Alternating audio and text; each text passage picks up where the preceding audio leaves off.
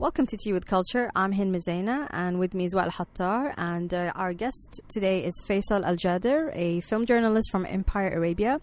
And in this episode, we're going to talk about the films we watched at the Dubai International Film Festival. Films we feel strongly about, films that left an impression, films we want to kind of discuss amongst us. Hello, Faisal. Hi, thanks for having me. So before we get into the movies and wrap up our DIF roundup for this year, can you just give us a little bit about yourself so our listeners understand why you're here with us? So I've been writing for Empire Arabia magazine since 2016. Previously, I'd studied film theory and history at Carleton University in Canada, and I've been doing theater in Abu Dhabi and worked at the Abu Dhabi Film Festival for a while, and recently started working as a scriptwriter for a company in Dubai. So, I mean, I'm a long-time cinephile, basically. I love everything film and television.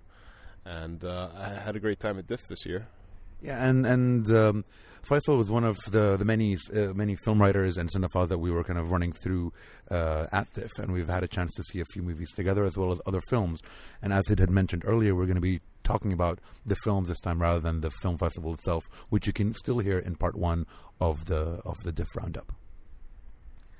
So we're going to start with the Arab films. There were quite a few strong Arab films, full features, and I think in Wael's opinion, he had mentioned in the previous episode, even stronger short films. But I'd like to start with Wajib, probably one of the most successful Arab films this year. It's been getting critical acclaim at lots of festivals around the world. It won the Moher Feature Award at DIF, and I saw it before the film festival, and I quite liked it. I started off not sure how I feel about it. It's a film directed by Anne-Marie Jasser. But I know it was the end scene that really made it for me, that made it stand out. And I thought, okay, wait, this is a better film than I was expecting. I absolutely loved the movie. I had never seen any of Anne-Marie's films prior, but I'd heard so much about her since I went to the 2012 Abu Dhabi Film Festival. And I've heard she was a big name in the Arab film cinema world. And I was just swept away by the drama. I thought it was really well written and well acted. Hamid al-Bakri, I think, is the elder gentleman. He looks like an Arab Paul Newman. And I absolutely love the chemistry between the father and the son. And I also very much appreciated how the drama, the sort of, let's say, political ideas that they had never interfered with the actual drama. And for those of you who don't know about Wajib, it's basically a story of one day in Nazareth where a son comes back from the outside to help his father give away the invitations for his sister's wedding. So it's very traditional in the sense of keeping on what the country and its people have, but also developmental in the actual interaction between father and son, who, I don't know if this adds anything or not, are in real life father and son. Yeah, the Bakri family, Muhammad Bakri and Saleh Bakri. And yeah, I mean, they're great together on screen. They normally are great on their own on screen. In essence, it's really about a father-son relationship, and it's set in Nazareth, and of course there's a political element to it, but it was not shoved in your face. It wasn't kind of like the usual films made by Palestinian filmmakers, which, focuses on that. So to me, it was really about family and relationship, and with that there's a reveal about what's going on society-wise, culture-wide. And what I loved about Wajib is how colorful it can be. It had a sense of humor. It almost felt like it was a comedy that just happened to have dramatic elements, and I love that they could laugh about themselves. They could laugh with each other and stuff like that. Is regardless of how serious the subject matter was and serious the situation was. Because they're in a place where they have to be careful. They can't. They, for example, they were talking about how if you hit an animal that belongs to an Israeli, you could get in deep trouble. And I just like that there is that edge there. And they managed to live their lives and managed to, still see their friends and have this wedding going on. And speaking of comedy and colorful, Cactus Flower, I think, was the most colorful film I saw at DIF in the Arab feature section, directed by visual artist Hela Al-Kusi. And I thought it was visually really colorful, really well composed, and it's again a relationship between people, in this case a neighbor, a young girl and her older neighbor, and this young boy from the area. And there is a bit of an experimental element to it, but there's also an interesting narrative. And what did you think about it, Wael? Yes, actually, when I had watched it, it gave me a lot. It did have a lot of visual art references, a lot of kind of dance bits into it, kind of, which helped me reflect on Wim Wenders' Pina, where some of it did have that flow, and I think that gets her background of her visual artness. I don't know much of her work outside of this film, but I can imagine that how that is connected, and I think it does flow without going too surreal, but keeping that edge in. Yeah, I mean, there are these scenes where there's these performances, but it's also kind of self-reflective about the main character in the film. But again, I think linking it to Wajib, again, it does address issues in Egypt and Cairo, and again, without kind of being super obvious about it. So it's not shoving these messages about the revolution or how things aren't really great at the moment. So it does it, I thought, in a really subtle way, and that's why I appreciated it a lot. And I'm hoping more people will be able to see this film, because again, it's not kind of the typical commercial type of Egyptian film that we're normally exposed to. So I really hope, for a lot of people's sake, to be able to be exposed to a different way of telling these stories, done beautifully, a very skillful film. And from her art as an artist, I've seen mostly her photography, and she's done I've seen kind of these big scale photos where, again, they're almost like mural type, because there are lots of composed images, and each bit of that big piece says stories. And so this was a really delicate, a feminine film, and like I said, really skillfully made for her first feature, that I hope more people will have access to. Yeah, and on First Features, another Egyptian film that I was actually looking really forward to was called Kiss Me Not, Balash Tibusni, which is by the writer of the film itself, was Ahmed Amir, and we had seen last year the one that he co-wrote, which was Ali the Goat and Ibrahim. But unfortunately, the film, although brilliantly written and funny, and like Hind said with the other two films, takes a very important kind of jabs at things that are in society. But him as a writer couldn't really take it beyond the writing and give it life as a director, where it felt a little bit flat. And I think that with any other director who's had some experience in filmmaking or even advertising or anything behind a camera of a moving image, would have really developed it further. So this one, though not a great film, but a great potential of a film. So when you watch it, I guess, still try to watch it to see the writing behind it, but don't hope for too much out of it. Yeah, I mean, it's a film I wanted to see, but it just didn't work out schedule-wise. And it kept being described as mockumentary, and you said it wasn't at all. So I thought, why was that part of the description? Because even when I read the rest of it, I'm like, this doesn't sound like a mockumentary. And maybe there's an element, there's one scene, maybe that's about a mockumentary, but it's not the entire film. And I remember even when we saw that one of the distributors, we said, why are you describing it as a mockumentary in the synopsis? But, I mean, it's a shame, because when you hear about these films, they sound really great on paper, and you want to go watch them, and there's this slight disappointment because it's lacking in terms of, I think, whether it's production value or like skillfulness in telling stories or editing or directing. And this being his first film, because as you said, he's written before, so would it have been a better film if another director was involved? Funnily enough, it's the only male director in the list of Arab films, because we have two more that we're going to go through, which is Until the End of Time and Beauty and the Dogs. So I'll start with Beauty and the Dogs, because again, this is by a filmmaker we've both watched her films before. Yeah, Kawthar bin Haniya, as we've been following her throughout and I think we've seen almost all of her films, if not one. Well, we've seen the mockumentary, in this case an actual mockumentary called Charlotte of Tunis, which again, a very feminist film addressing misogyny in Arab society, and brilliantly made. And then she made another film after it. It's a documentary called Zainab Hates the Snow, and this is a feature, Beauty and the Dogs, which premiered at Cannes Film Festival. And it's broken down in 9 chapters, and it's another feminist film because it addresses rape and how rape issues are tackled, set over one night, split into 9 chapters, where the main character is unfortunately raped, and just the rest of the night where, she's trying to get help from hospital, from police, and just seeing what I think we hear a lot in this part of the world where, it's the woman's fault and it's because what you were wearing and who you were with, etc. So, but something about it, like, it's an interesting film to see how she's directed it. It has an interesting style and tone, but I don't know if it needed to be the whole 9 chapters, because some bits felt overstretched and it wasn't kind of pushing the story more than it could have. It is her first feature, though. All the rest that we've mentioned were documentaries and or mockumentaries. This is the first one that is written by her specifically and then kind of worked in that angle. That's true, because she has done another, I think it was a documentary before, Charlotte of Tunis, which I've not seen and I forgot the title. But yeah, so it's interesting seeing her delving into feature film and like the way this was done. Not as strong as Charlotte of Tunis, like that to me is probably her strongest film, but it's also good to see filmmakers putting themselves out there and experimenting and making new films, but still I think being true to themselves in terms of what storytelling they want to pursue.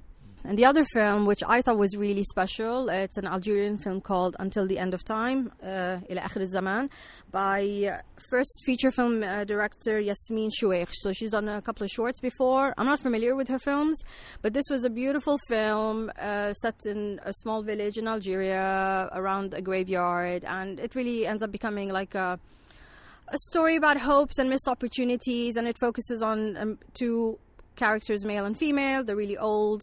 They're kind of, one person who's just stuck, who takes care of the graveyard, another woman who's escaping kind of like a bad marriage, and she's trying to start a new life. And maybe they're meeting each other, but they're in different phases of their life. And if they had met earlier when they were younger, could things have been different?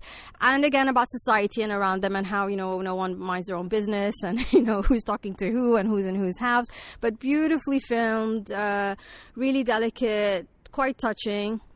And again, we don't often get to see Algerian films. I hope this film does travel around the world. A really, in my opinion, a successful first feature by Yasmin, and, good luck to her. So I was really happy I had an opportunity to see this on the big screen.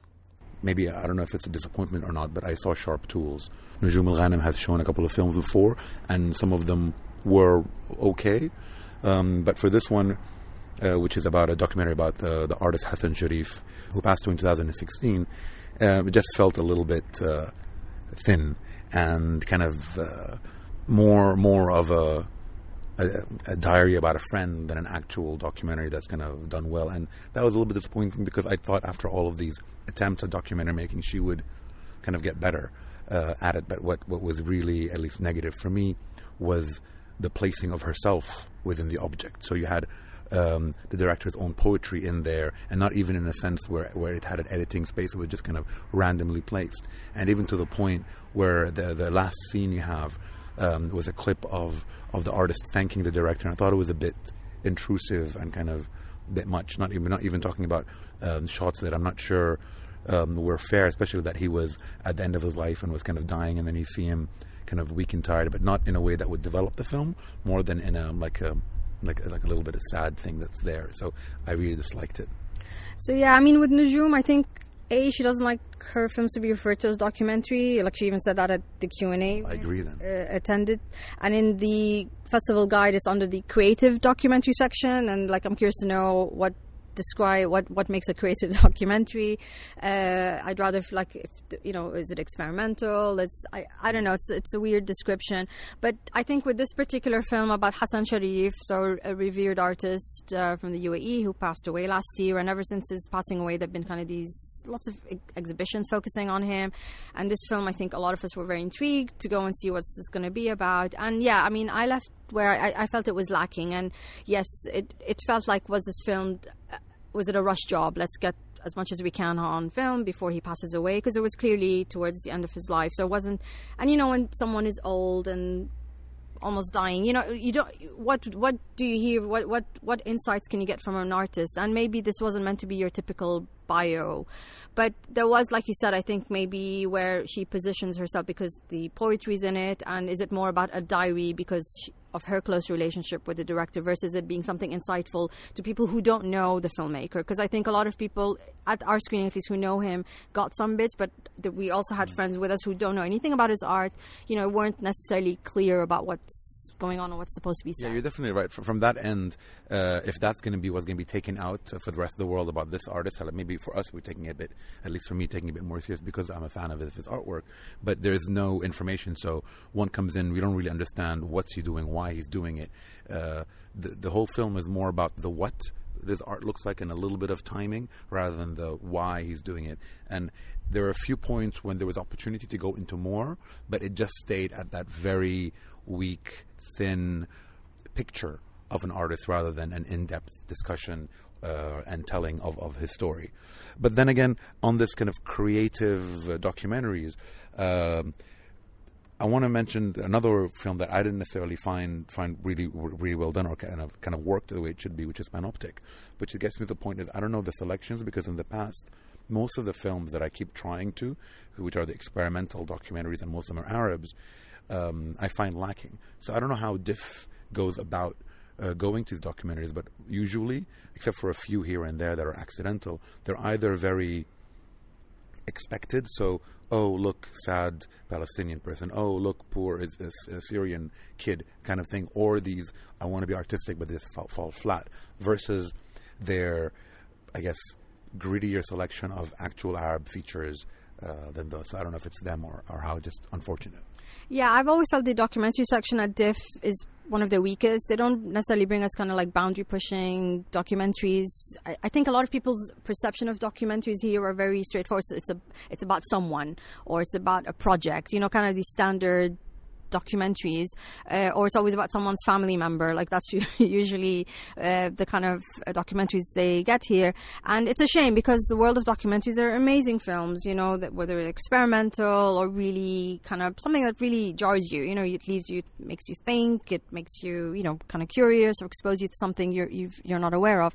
I mean, like one documentary, but again, it's a fairly kind of typical type documentary about a father that I liked. It's called The Man Behind the Microphone, and this was by Claire Belhassin, and it's about finding out her grandfather, who's Tunisian, who she discovered was apparently the Frank Sinatra of the Arab world. His name is Hadi Beljuaini. And this is something she didn't know about him as she was growing up. It's only something she discovered as an adult by accident. So she starts investigating and finding out about him. So it's very personal, and it's also quite painful because of just, I think, the revelations. And it ends up not just becoming about the grandfather. It really becomes about missed opportunities for the women in the family and how, again, the typical story of Arab families, the father who doesn't let his daughters pursue music or anything creative, and, how he was the only famous person. But so even his wife missed out, even though she had a beautiful voice. So it becomes a story about resentment as well. And so to me, it was not like, yes, it's another Arab documentary about family members, but this one really delved into a lot more, which wasn't obvious when you first read the description. So I quite appreciate it, and I really liked it. The shorts this year were really magnificent, and I've been following the shorts over the past few years, always trying to see what's out there, who's coming up, and what's happening. And this year, as a weight, I think the production value, the thinking, the development is a lot better with these younger filmmakers than we have with these feature films. I only got to see 2 shorts this year, but I really appreciated the remaining time. Brilliant sci-fi feature with a great performance from an actor called Rashid. I also thought it was quite interesting the way they dealt with the exposition of this sort of alien invasion with this interesting use of animation in the beginning, and then it was mostly kept to this one room. With 2 actors, a woman and a man, and it's just about the drama. It's about the atmosphere, and there are ideas. There's a question of almost ethics coming into play, and it keeps you engaged throughout. I think it's about 15 minutes or something, and it's a really interesting short film that could be tied into a feature film. And I think it's wonderful. Yeah, I think the director Muhammad Al-Hamadi did a good job understanding writing, because he also wrote it, and budget. So not trying to make something way out there with the budget that he had. He made a logical film that fit in. And this is kind of the point of the younger ones developing and understanding the craft as well as the reality of it. While this is from, I've had watched a lot of shorts, but not all of them were, like maybe half. But from the Khaliji ones, the Gulf Muhr and the Emirati Muhr, this was the better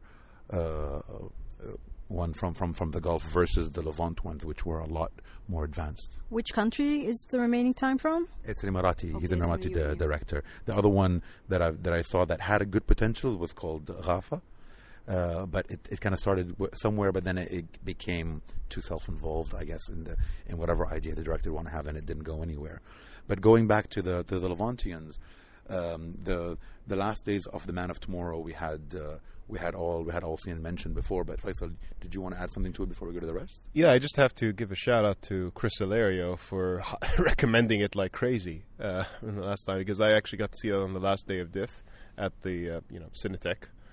And I was blown away. I mean, I thought it was incredibly funny. It was kind of satirical, and it was just amazing to see a robot become this portrait of selfishness and self-involvement, and see how fragile egos can be, and also just to get this nice little slice of life commentary about Lebanon and about the way Lebanon's changed, and almost like dating it, in the framing it within the sort of Civil War era and things like that, and just seeing Lebanon at its height, the height of its power in a way, and popularity in the Arab world. I think it's quite interesting. I think it's very funny and beautiful, and I love the guy who voices the robot. Yeah, unfortunately this didn't win Best Short, although for us it was one of the stronger ones. But an equally strong one won, which was A Drowning Man by Mehdi Fleifel. And I think this is his first fiction piece. Usually he's a director of documentary ones, but it was quite strong in the sense of control. So like the Arab features I had mentioned before, it does hint to all the problems and situations that are there, but talking about a story on the side and the humanity of the subject rather than the point of politics, and that in itself just gave it so much more strength, being so proud of what's going on. And similar with the other Palestinian director, Rakan Mayasi, who did Bonbone, and this one also had Saleh Bakri, who was in Wajib. And it's a few characters interacting with each other, a simple storyline that is shot well, produced well. And again, all of them, this is less of an autorial way, but more of a group effort between writers and cinematographers and actors and so on and so forth, and really creates a good level of production. So there seems to be like a very rich scene of short films in the Arab world that we don't necessarily have access to except for film festivals, which is such a shame. And I don't know how this helps to support these filmmakers. And I mean, I think short films in general just are hard to see, but I don't know how much of these films even take part in, prestigious short film festivals around the world. I don't know. I haven't researched it enough, but it's just made me think this year maybe more than in the past, where, there's a really, I think, rich mix of short films that unfortunately don't get enough exposure. And I mean, and we keep thinking about like the short films out of the Gulf region, where again, there's a huge number of them being produced every year. But again, I think quality-wise, they're still not necessarily matching the short films coming out of the Levant region or Northern Africa. Yeah, I think this is something I had mentioned a few years ago about the mommy thinks I'm pretty kind of a syndrome. It was a problem I had with a lot of the Gulf shorts and the Gulf features before, where you reckon they don't get any criticism, or they really just want to push their idea. And I think one of the weakest ones I saw was Scapegoat, which had a lot of push because it was in English and it had a comedian Ahmed kind of in it, but when you see it itself, it's quite flat, and it's unfortunate that when that happened. So Faisal, I know you've worked on a short film, and I think you know other filmmakers who make short films, and I know I'm curious to get your thoughts on what is it about the quality or the caliber of short films being made here.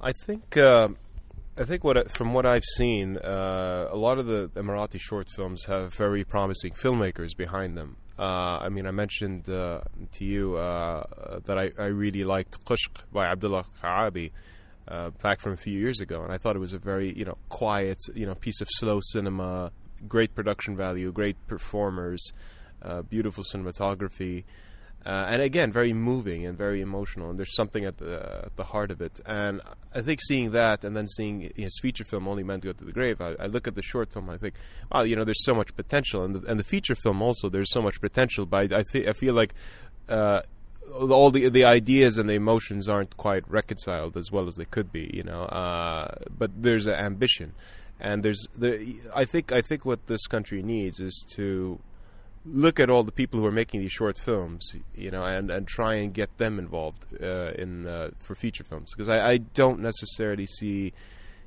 I haven't seen too many promising feature films come out of the UAE in the last few years, and I think it's going to change. But I think that you have people who appreciate cinema working behind these short films. You have people who actually, get to the nitty gritty of, how to make a low budget short film, how to make it, smart and, interesting and innovative. And I think that's where they are. I think that's where you need to see. And again, the same with the Gulf in general. Shahid Amin made a great short film called I and the Mermaid, and she's making a movie called Scales now, which I think is based on that.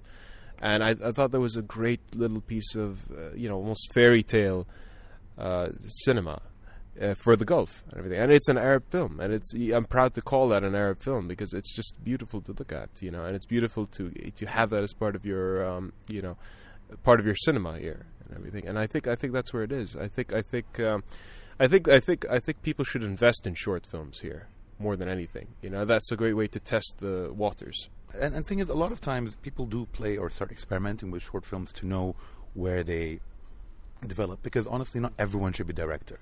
A lot of times you can do good things and still be good at something else. So and this would bring us, I think it's a good segue to take us to the last short film we want to mention, which is Into Reverse, which is an Egyptian short film, and first-time director Noha Adel.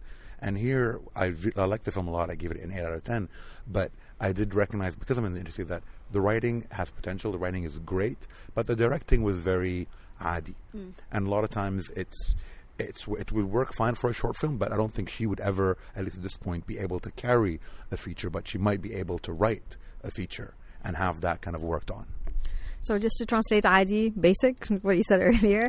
But, I agree. There's not the standout for this film, I think, was the writing. So just the way the characters were speaking to each other was quite funny, but it was also quite serious and quite scathing. A clever way of handling misogyny. That's right, totally. Because the synopsis was, there's this traffic jam on this one-way road in Cairo, just for like many traffic jams across the city.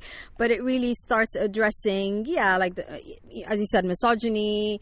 Trying to shout at women to tell them to move away, make way for them. It's also about entitlement, and so written in a really clever way. And I don't know too much about the director, and maybe this is kind of her first foray into, film writing, and hopefully she writes more.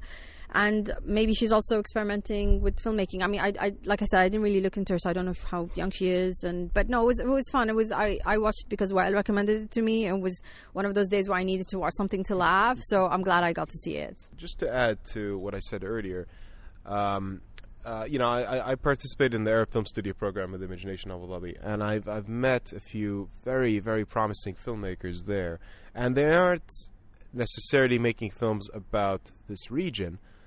But they're all very sort of smart and heartfelt and inventive, and I think they're you need to look out for filmmakers like Nabil Chowdhury and Sachin Agostin, who could easily be up there in the ranks of the best filmmakers in this country, because they understand how the camera moves, where it needs to move, where it needs to be placed, and they understand character and the importance of arc and things like that. And I think working with these guys has been very inspiring. And the quality of Arab Film Studio has been questionable before in terms of, but this year, just seeing these guys, rise above everyone else, it just is really inspiring. And I just hope to see more films by them and by others similar to them, in terms of ambition. So these filmmakers and their films weren't at DIF, but Can you maybe just explain to us what the Arab Film Studio is? Yeah, Arab Film Studio is a training program or a competition through Imagination Abu Dhabi, where they usually have like 6 to 8 filmmakers in training, and they take them through the entire production process from screenwriting to post-production, and obviously you make a film in the end, and then they send if they think they're worthy enough, they will send the films to festivals all around the world. And it was a great opportunity for me, and I would really appreciate the chance to make a film. And now, moving away from Arabic but still staying away from the English films, we'll finish up with those, are the Cinema of the World titles. Hala, we've spoken about The Square continuously and a lot because it was a brilliant film and everything it won at Cannes was great. And Hind and I spoke about it, but we never got your opinion. I thought it was quite fascinating. I'd never seen any of the director's works before, but I thought it was really smart. I thought really funny as well. And I love dark comedy, so I'm a sucker for that sort of thing.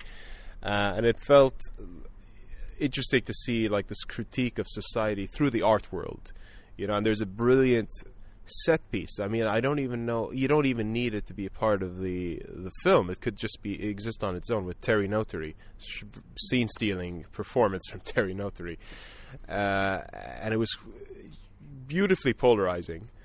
I think the only issue I had with the film was it seemed to preach its ideas. There's a press conference scene, and there's a scene where the main actor Klaus, who plays Christian, sort of talks into a recorder, I think, or a video camera or something like that. And I felt like, okay, I mean, maybe I'll be okay with it on a second viewing, but I thought at the time it was a bit too on the nose. Actually, I'm going to specifically argue against that. And the whole point of the film mentioned before is really showing us not necessarily the artwork guy, but the idea of Europe, the idea of how they are. And if you would take it from that end, this would happen. This would have this big apology to fix things, and then just kind of make matters worse. It's them thinking, having a little video apology is going to fix it all. So I think it was an actual driver in the film. It just kept on being awkward and making you feel awkward. If you didn't come out of this film feeling awkward, then it didn't do what it was supposed to do. I was actually awkward. I was feeling awkward. Yeah, I'll just have to see it again. But no, I think it's a fantastic film. I think it is a fantastic film. It's definitely one of my favorites of the year, and I can't wait to see it again. Speaking of films that made us feel uncomfortable, A Gentle Creature, I think, is one of those films where lots were saying it's a must-see, go see it, and I went to see it, but it was a lot darker than I expected it to be. I mean, I wasn't expecting anything light from Sergej Lozenca, the director, but again, I wasn't sure how to feel about it, and I think I remember there was just this feeling of like all of us were feeling really down after watching it, and not even like talking to each other, because just the way the film ended was quite harsh. And I mean, I'm not going to obviously spoil it, but yeah, what are your thoughts, Faisal?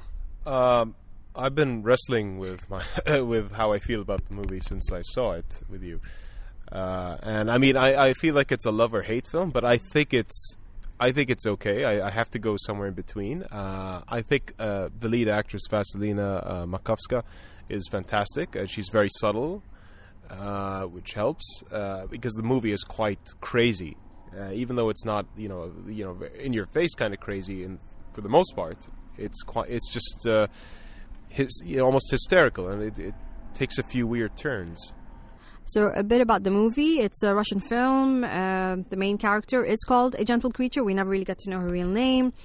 It starts off about how a package she sent to her husband who's in jail is returned to her, and now she's trying to deliver it to him in person, and she's trying to track down her husband because the prison she thought he was in is no longer there, and now she's traveling across the country.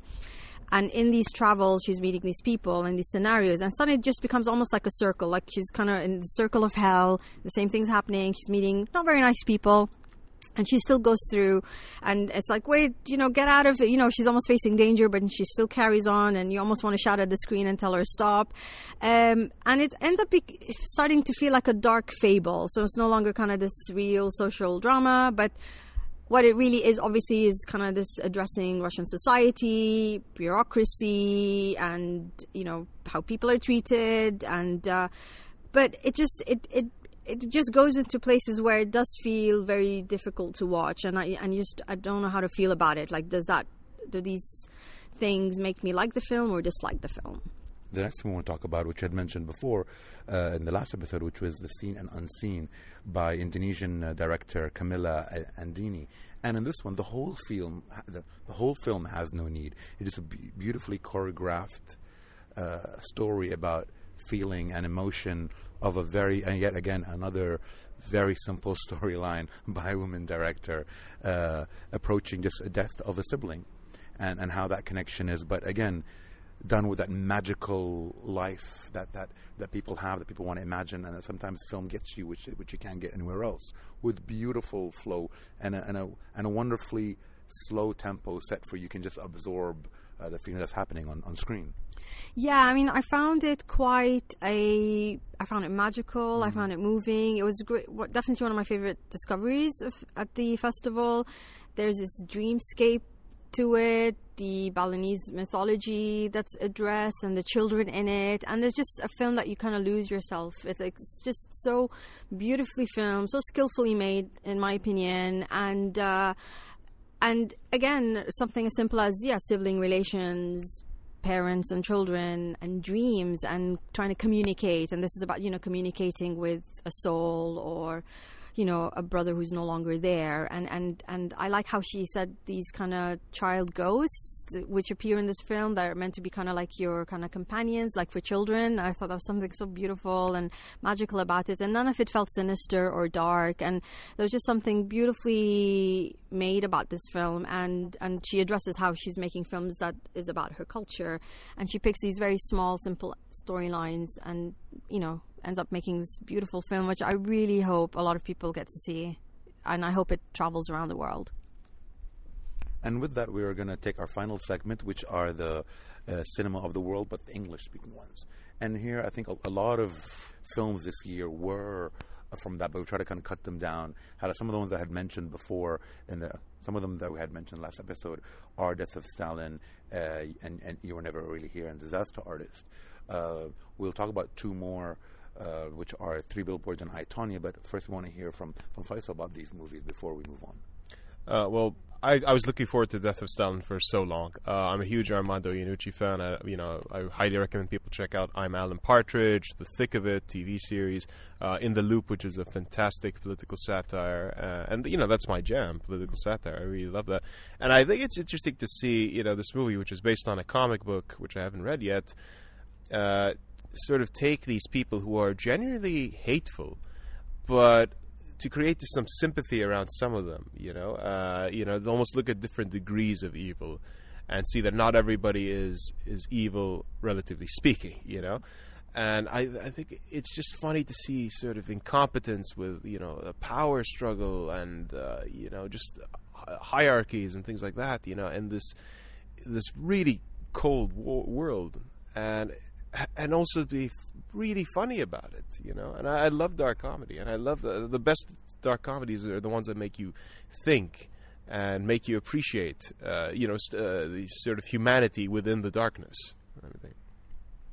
I mean, my favorite thing about the film is there was no fake Russian accent. Everyone was with the different variations of accent from the UK, and I thought that was great. And American, that's right, I forgot.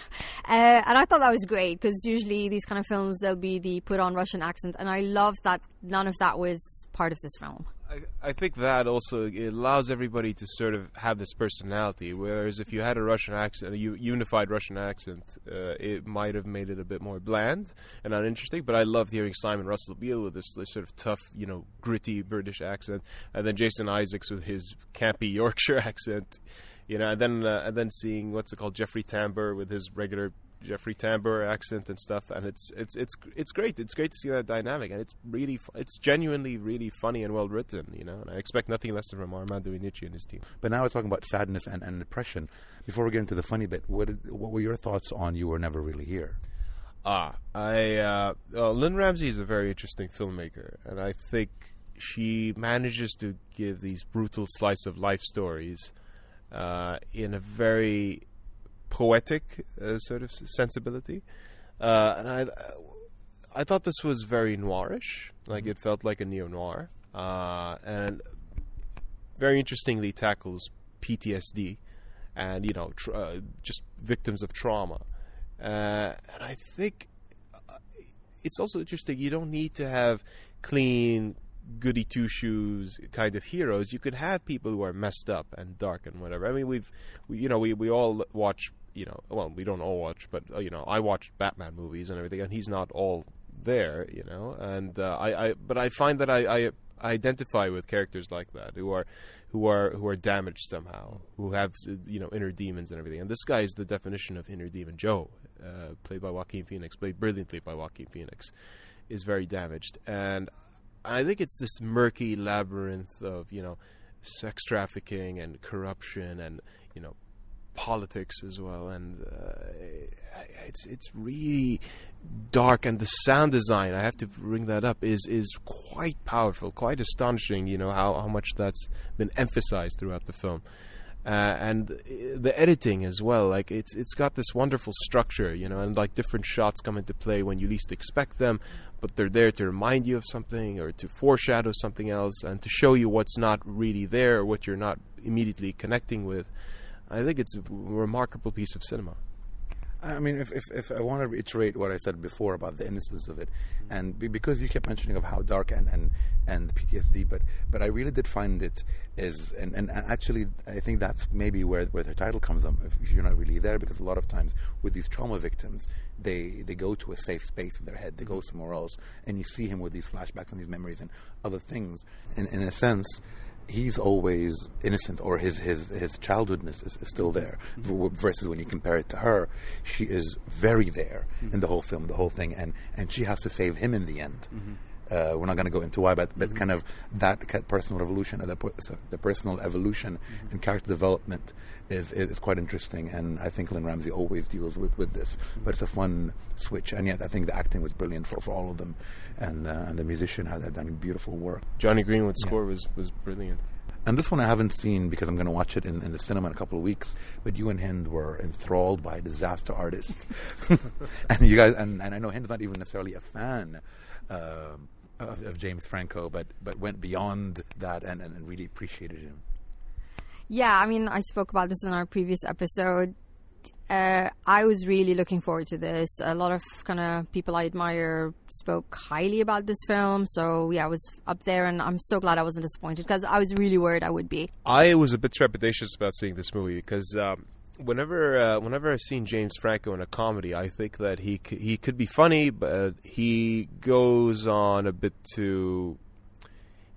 Or rather, he's very ill-disciplined, I think, and he doesn't know when to stop. And I was so grateful for this, because when I saw the trailer, you know, I thought, okay, he's just putting on an accent and that's it. You know, I didn't think there was going to be more to it. But then I thought there was a proper human being behind the accent and the gimmicks, and he was quite sympathetic, and he was clearly delusional, a clearly delusional human being. But you feel really bad for him because he just can't see it. He just can't see it, but he really believes in his talents and everything. And I think it's a sympathetic portrayal. You know, a lot of people compare this to Ed Wood, and they're both movies about people who have visions, but they just don't know how to work towards those visions in a way that would be satisfactory to other people. You know, and I think he cracked the formula. I think he managed to make it extremely funny, but extremely heartfelt at the same time. You know, and I mean, I didn't go out of this movie going, "Oh, Tommy Wiseau is just a complete screw up and everything," just like he would be. But I think there's something to him. There's something sad about him and The Room. Because it's true. I mean, he definitely makes it a film that is full of sympathy. You know, it's not like, oh, Tommy Wiseau is this punchline that we're all going to be ha-ha laughing at him. And, I mean, of course we were laughing. There was a lot to laugh at because, I mean, the storyline and just the impossibility of making a film like that actually happen, and the life it takes after it's made. So we're talking about the movie The Room, which was directed by Tommy Wiseau.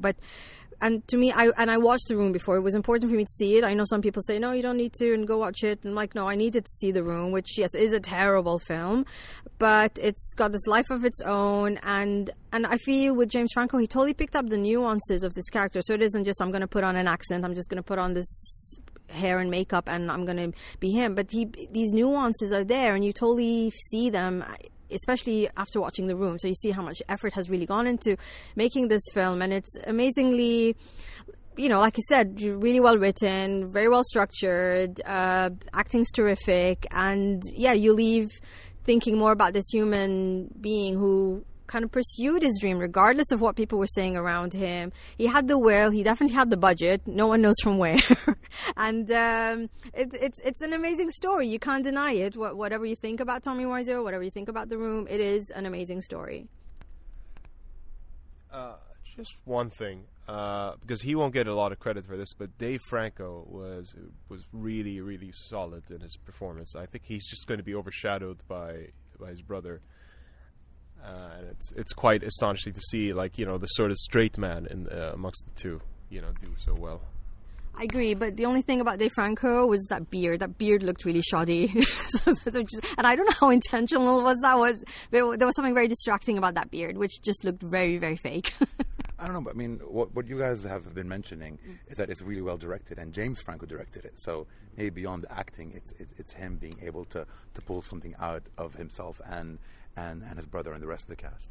I mean, and what I remember reading is it's based on the book, and I think James Franco and Dave Franco, it was the book that they were exposed to before even seeing The Room, and that's what really made them want to make this film. So that was also an interesting insight. I've not read the book, but I know friends who have, and they said, it's a really good book to read because there's a lot that says about the movie and Tommy Wiseau. So that's an interesting angle, and I think it was the book really that led to making this film, and not hey, let's make a movie about The Room and the director. And another one of those big galas, because most of these English-speaking films were in the gala, and is Three Billboards Outside of Ebbing, Missouri, where Martin McDonagh does yet another funny yet really, really dark and unexpected story. And in here, you're watching it, and like in real life, nobody's good, nobody's bad. You feel sorry for everybody, you hate everybody, and I think that's healthy when you are able to have that film. And even though some arcs are overwritten, like some people said, it was a bit too designed, but I think it's okay to create this little story and this little fable where you can laugh awkwardly and then feel bad for laughing at something like this.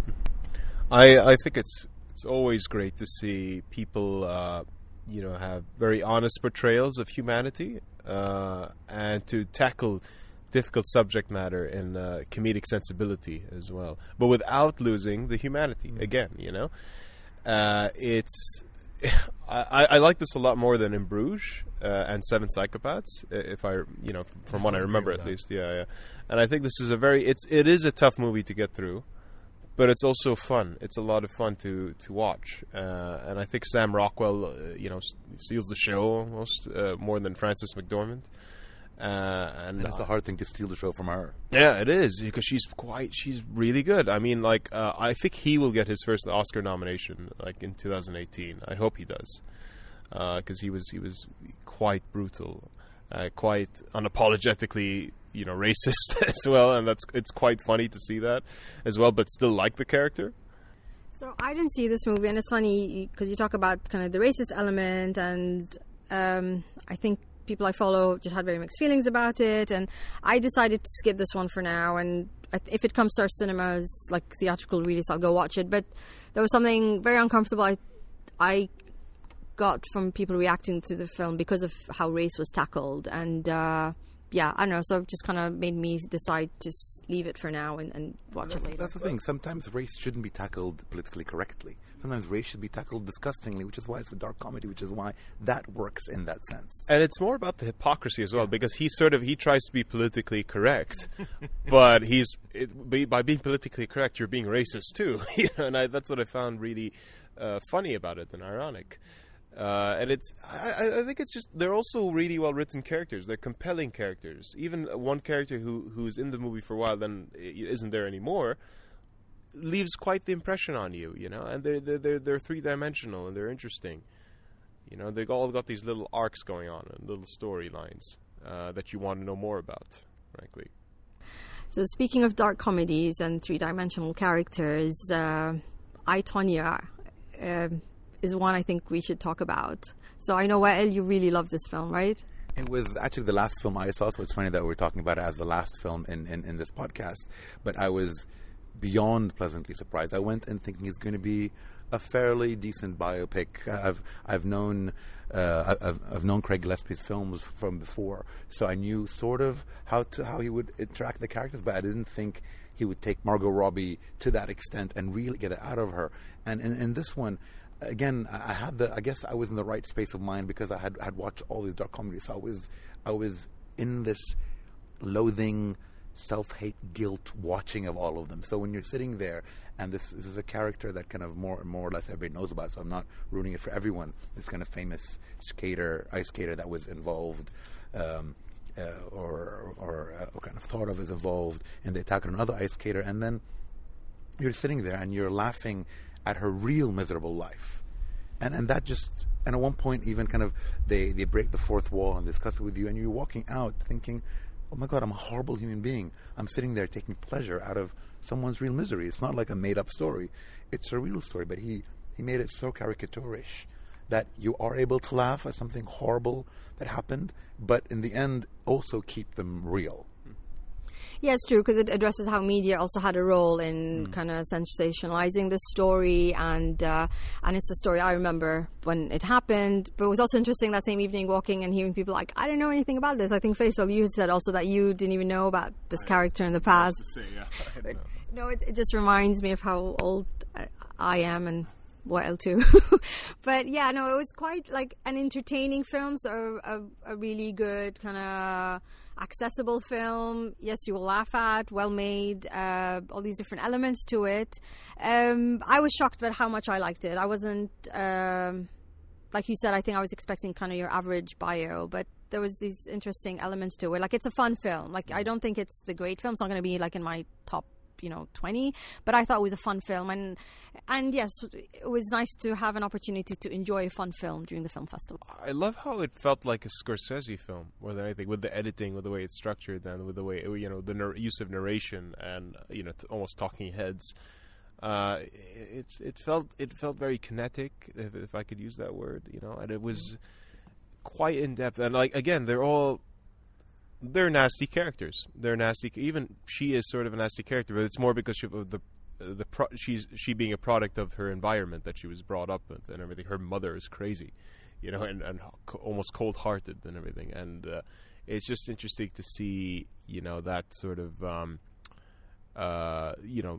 grittiness captured in this, really absurd comedy, I think. Because there's a lot of incompetence of characters in this movie, and I think that's what made it for me as well, I mean, there were kind of criticisms about this film that, it's kind of like riffing off Martin Scorsese, and it's like this kind of another version of, trying to be a Goodfellas kind of film. And I mean, I see those elements, but I don't know. Like I said, to me, it was a fun film, and whether they're, the director's influenced by Scorsese and other filmmakers, but yeah, there was just something about this, the way it was structured, that I wasn't expecting, and yeah, I'm glad I got to see it.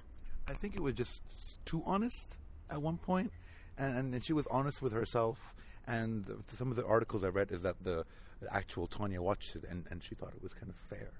I don't know how everybody else's characters were, how they felt about it being real, but it was really disturbingly honest. And one point when and that's how that character was portrayed, when she was able to talk about herself, because the whole film starts with an old Tanya talking to us about the past that she lived in, and then cutting back and moving on. I have to commend the choreography in the movie. Like, the figure skating was incredible. Like, I was just blown away. I didn't even think about that going into the movie, whether we were going to get amazing figure skating. I completely forgot that element was going to exist, and it was beautiful to watch. Yeah, and apparently when I was reading an article where, because nobody can really do that triple backflip, whatever they call it, and when of course Robbie couldn't do it, they had to find someone, and And the director, somebody told him that there's only 5 women in the world who can still do that. So it really is a very strong feat that she's able to do. So they had to kind of improvise and do a lot of 3D work and generating composite, because they all had their, I think, Winter Olympics coming up, and no one would come and sacrifice. Maybe they could have fallen, they could have broken something. So even from that end, it was really serious, giving you, again, the power of what Tanya was in the sport. But it being a whole mean girl aspect. So she was a horrible person, but everyone around her was horrible, and people were just horrible, all the way around. But the movie was able to still keep that positive flow. And on that positive ending, I would say thank you very much, Faisal, for coming on our podcast. Thank you for having me, guys. Thank you. And for everyone listening, as always, please listen to us, download, like, and comment on Tea with Culture on SoundCloud, iTunes, Stitcher, and Google Play. Thank you very much.